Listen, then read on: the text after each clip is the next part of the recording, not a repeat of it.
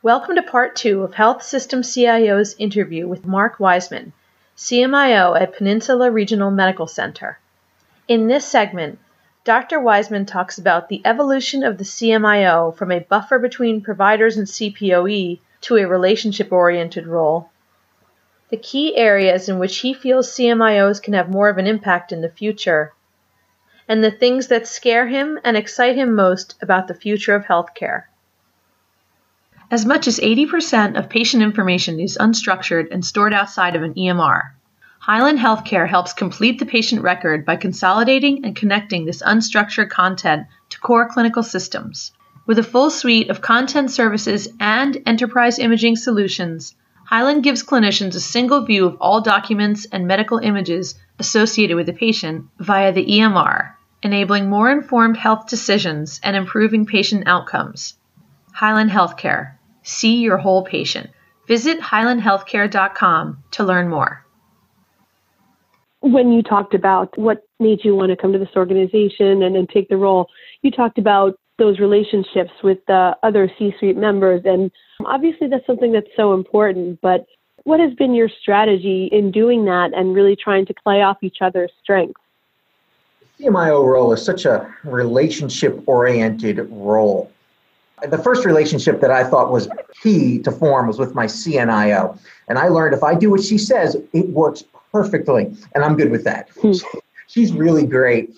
And so that's just been a relationship that I've continued to work on, and we learn from each other. She has a ton of nursing experience and understands parts of the organization that I just had very little previous exposure to, and vice versa.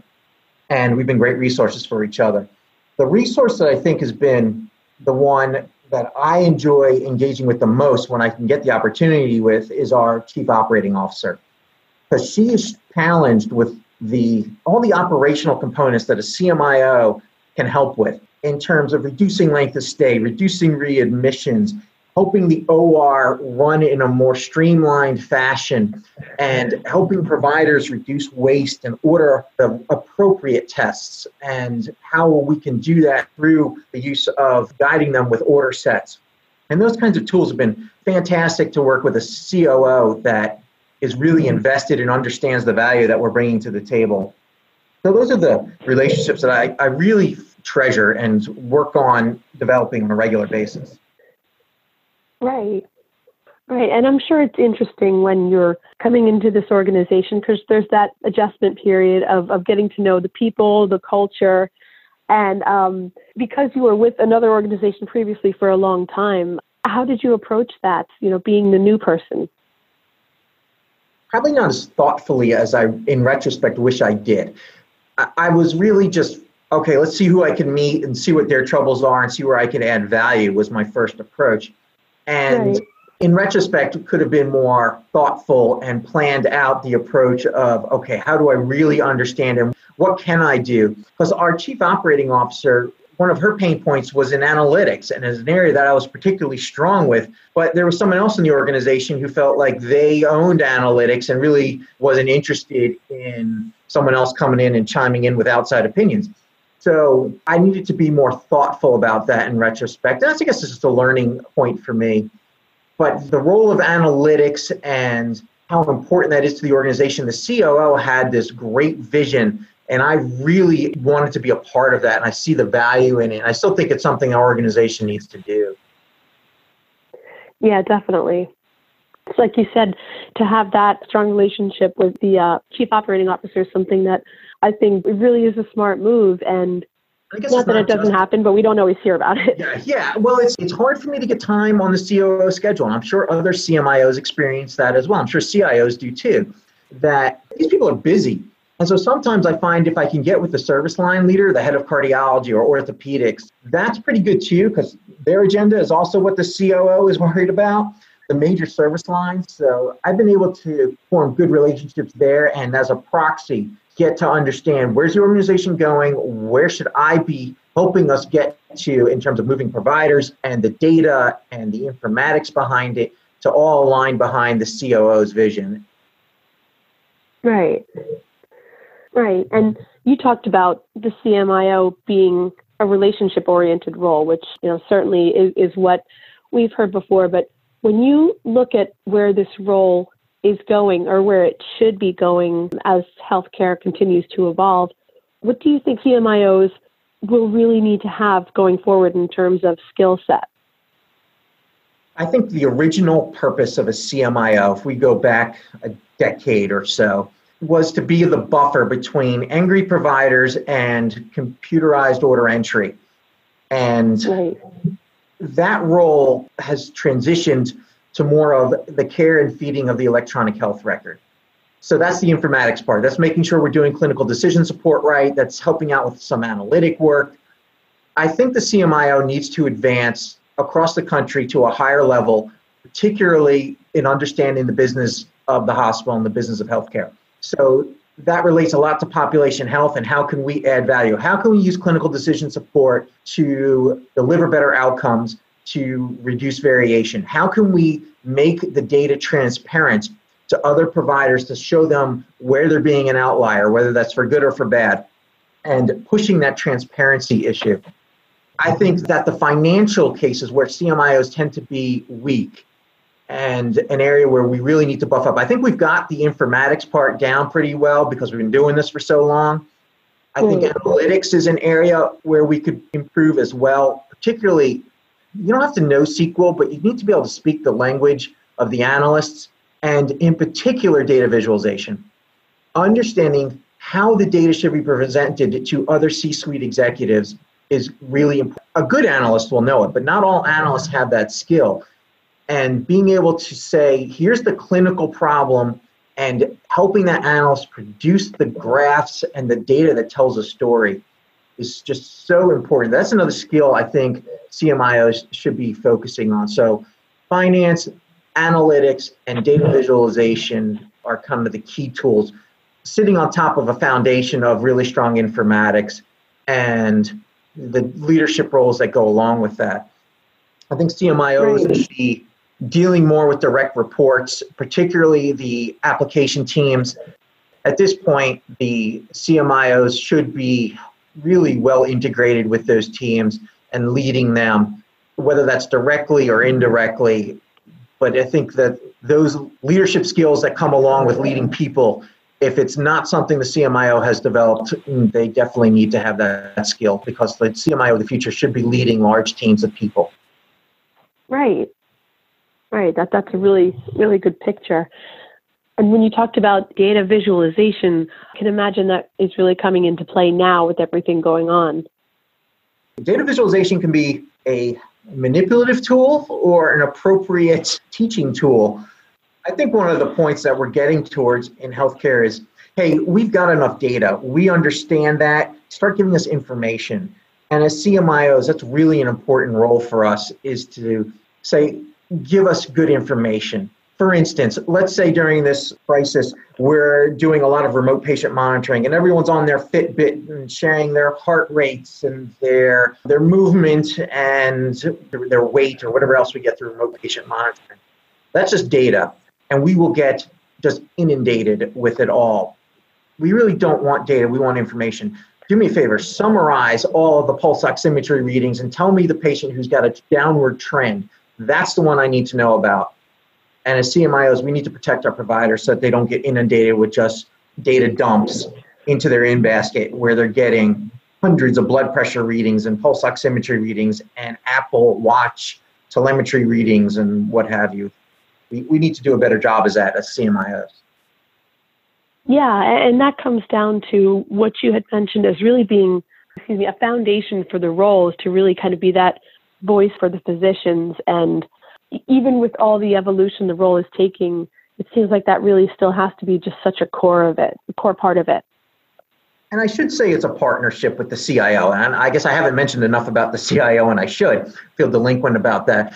I'm picturing in my mind the CMIO, that's a partnership. So everywhere I say CMIO, just stick the CIO word right in there with it. CNIO along with it. It's a triad. The three are so closely aligned these days, and with so much overlap, that a good working partnership between the three is essential. Right. So I like to throw out vague questions. Sometimes people love them, sometimes they hate them, but when you look at the direction that healthcare is going as an industry, all the change we're seeing, the current situation notwithstanding, what excites you most and scares you most about where this industry is going? I guess I'll take that from a tech perspective. I think I'm most excited about is the robotic process automation. There is so much in healthcare that the human is doing, this manual process, data entry garbage, that I can't wait until the robot takes it over. Let the computer do this stuff. I think about the manual scanning in of labs because we don't have interoperability. So I've got a patient that goes to the hospital across the street and their lab results come to me by fax, and yet I want to trend their hemoglobin A1C, their lipids, their thyroid, and I have to have someone manually enter those labs into discrete fields in order to make use of that data. I can't wait till we're out of that business. So that's what I think really exciting. And I think that'll happen in many fields, all across technology in general, but healthcare is ripe for it. It's a matter of making an investment into it and then having some trust that the computer is going to get it right, because you really can't match patient data into the wrong patient. So it's really got to be very fine-tuned to be patient safe.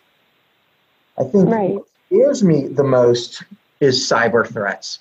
I'm hearing right now there's some scammers out there that are sending out coronavirus-related threats that people are clicking on and downloading software, making it look like they're spoofing a CDC website or their own infection prevention officers, and making it look like, hey, we need you to click here to watch this video and download this video that's telling you what to do about coronavirus. And people are downloading it and just making themselves susceptible. We're in for a rough ride here. Forget about the coronavirus, just cyber threats in general. And I guess what goes along with scaring me is declining margins in healthcare, because that limits our ability to invest in the infrastructure we need to protect ourselves. So those are the two things that scare me: declining reimbursements and cyber threats. Right. Those are both definitely very scary things. But when you look at the progress that's been made, especially when we think about data being turned into information, I would think that for you, for someone who's been in that role of the provider, that it really is exciting to finally start to see what this data can do. I think the information blocking thing that's now blown over, all the privacy concerns are being hopefully well addressed, hopefully. And now we can really get to sharing data and the EMR vendors not in the way so much. I really am excited about that. I think we've got great times ahead where we'll understand the journey our patients been on and being able to put those pieces together from the patient that goes to all different healthcare providers. And then we can do population health if we can get a complete picture of the patient. It's so hard to do population health when you're seeing the patient through a soda straw and so much other activities going on around it that you just don't have visualization into. The social determinants of health being a key part of that, but also the health plan data. They know so much more than what the doctor in the exam room can know. We've got to be able to share that information, get it out of the silos, put it in the hands of the patient so that they're in control of their experience more and who has their data, and then being able to make use of that in our EMR. And again, not just providing us data, but providing us with information. I don't need to see every single glucose they had while they're in the hospital 6 years ago. I need to understand, is the patient sick or not right now, and what do I need to focus on? So we need some artificial intelligence to be working with us. Right. That's really exciting stuff. So last thing I wanted to talk to you about was the fact that you do a podcast, which I think is very cool. But as I know, it's also a lot of work on top of everything else you're doing, I'm sure. So can you talk about basically what drove you to start doing this, and what do you enjoy most about it? I started this, it's called CMIO Podcast, less than a year ago. It began because I was looking for practical information, the hands-on stuff that CMIOs need to know. Now, at the time, I was starting to study for my informatics boards, which I am thrilled to say I passed. And I was taking the board review course. Highly recommend that. Great course. It teaches you not so much the practical stuff. What do you do when a doctor is really angry about that change you just made and has a voodoo doll with a pin going through your eyeball. I mean, that's the kind of stuff that we want to know how to handle. That practical advice was something that I just wasn't getting. So I'm like, you know what? I'm going to make it. So I wrote down 20 topics that I wanted to talk about and then started reaching out to people. And I was just shocked that people were willing to talk to me. I loved it. And I make it very clear, the show, it's not about me. It is about the other CMIOs, the other guests, and what they're doing to make healthcare easier for others. And picking their brain and getting that practical advice out of them and making it a nice, relaxed, casual conversation, which you're very good at too, by the way, which is why I love listening to your podcast. Put people at ease. They can open up and say, here's what I'm working on and here's why I think it's great. And that's what I try to do too with my podcast.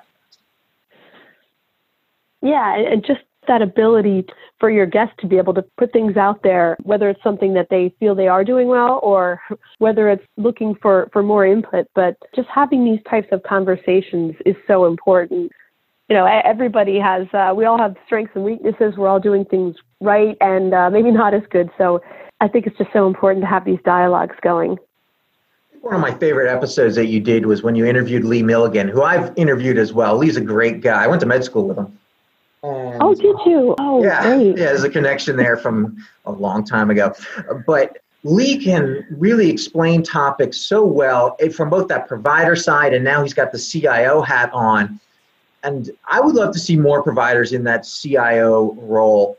I think maybe one day in my future, that may be a direction I want to go into and just help to translate the technology problems that we're having. And it's bigger than just the clinical application. There's so much more. And I love that interview you did with him and the points that he raised. I agree too. I think it's so interesting when we find CIOs who have had the CMIO role or there are some combinations too out there, but it's, I think, a really interesting perspective. So, and you do plan to keep doing the podcast?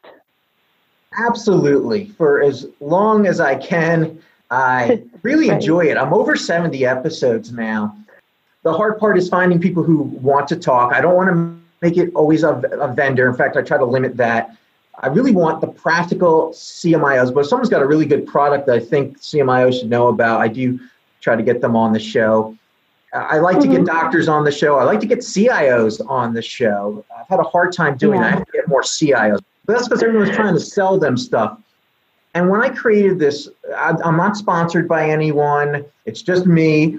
And I'm just looking to put information out there for the next generation of CMIOs that are coming along.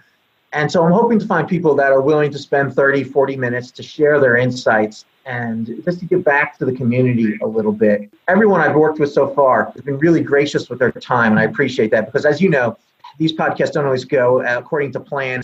Oh, yeah. There are always things that can go wrong.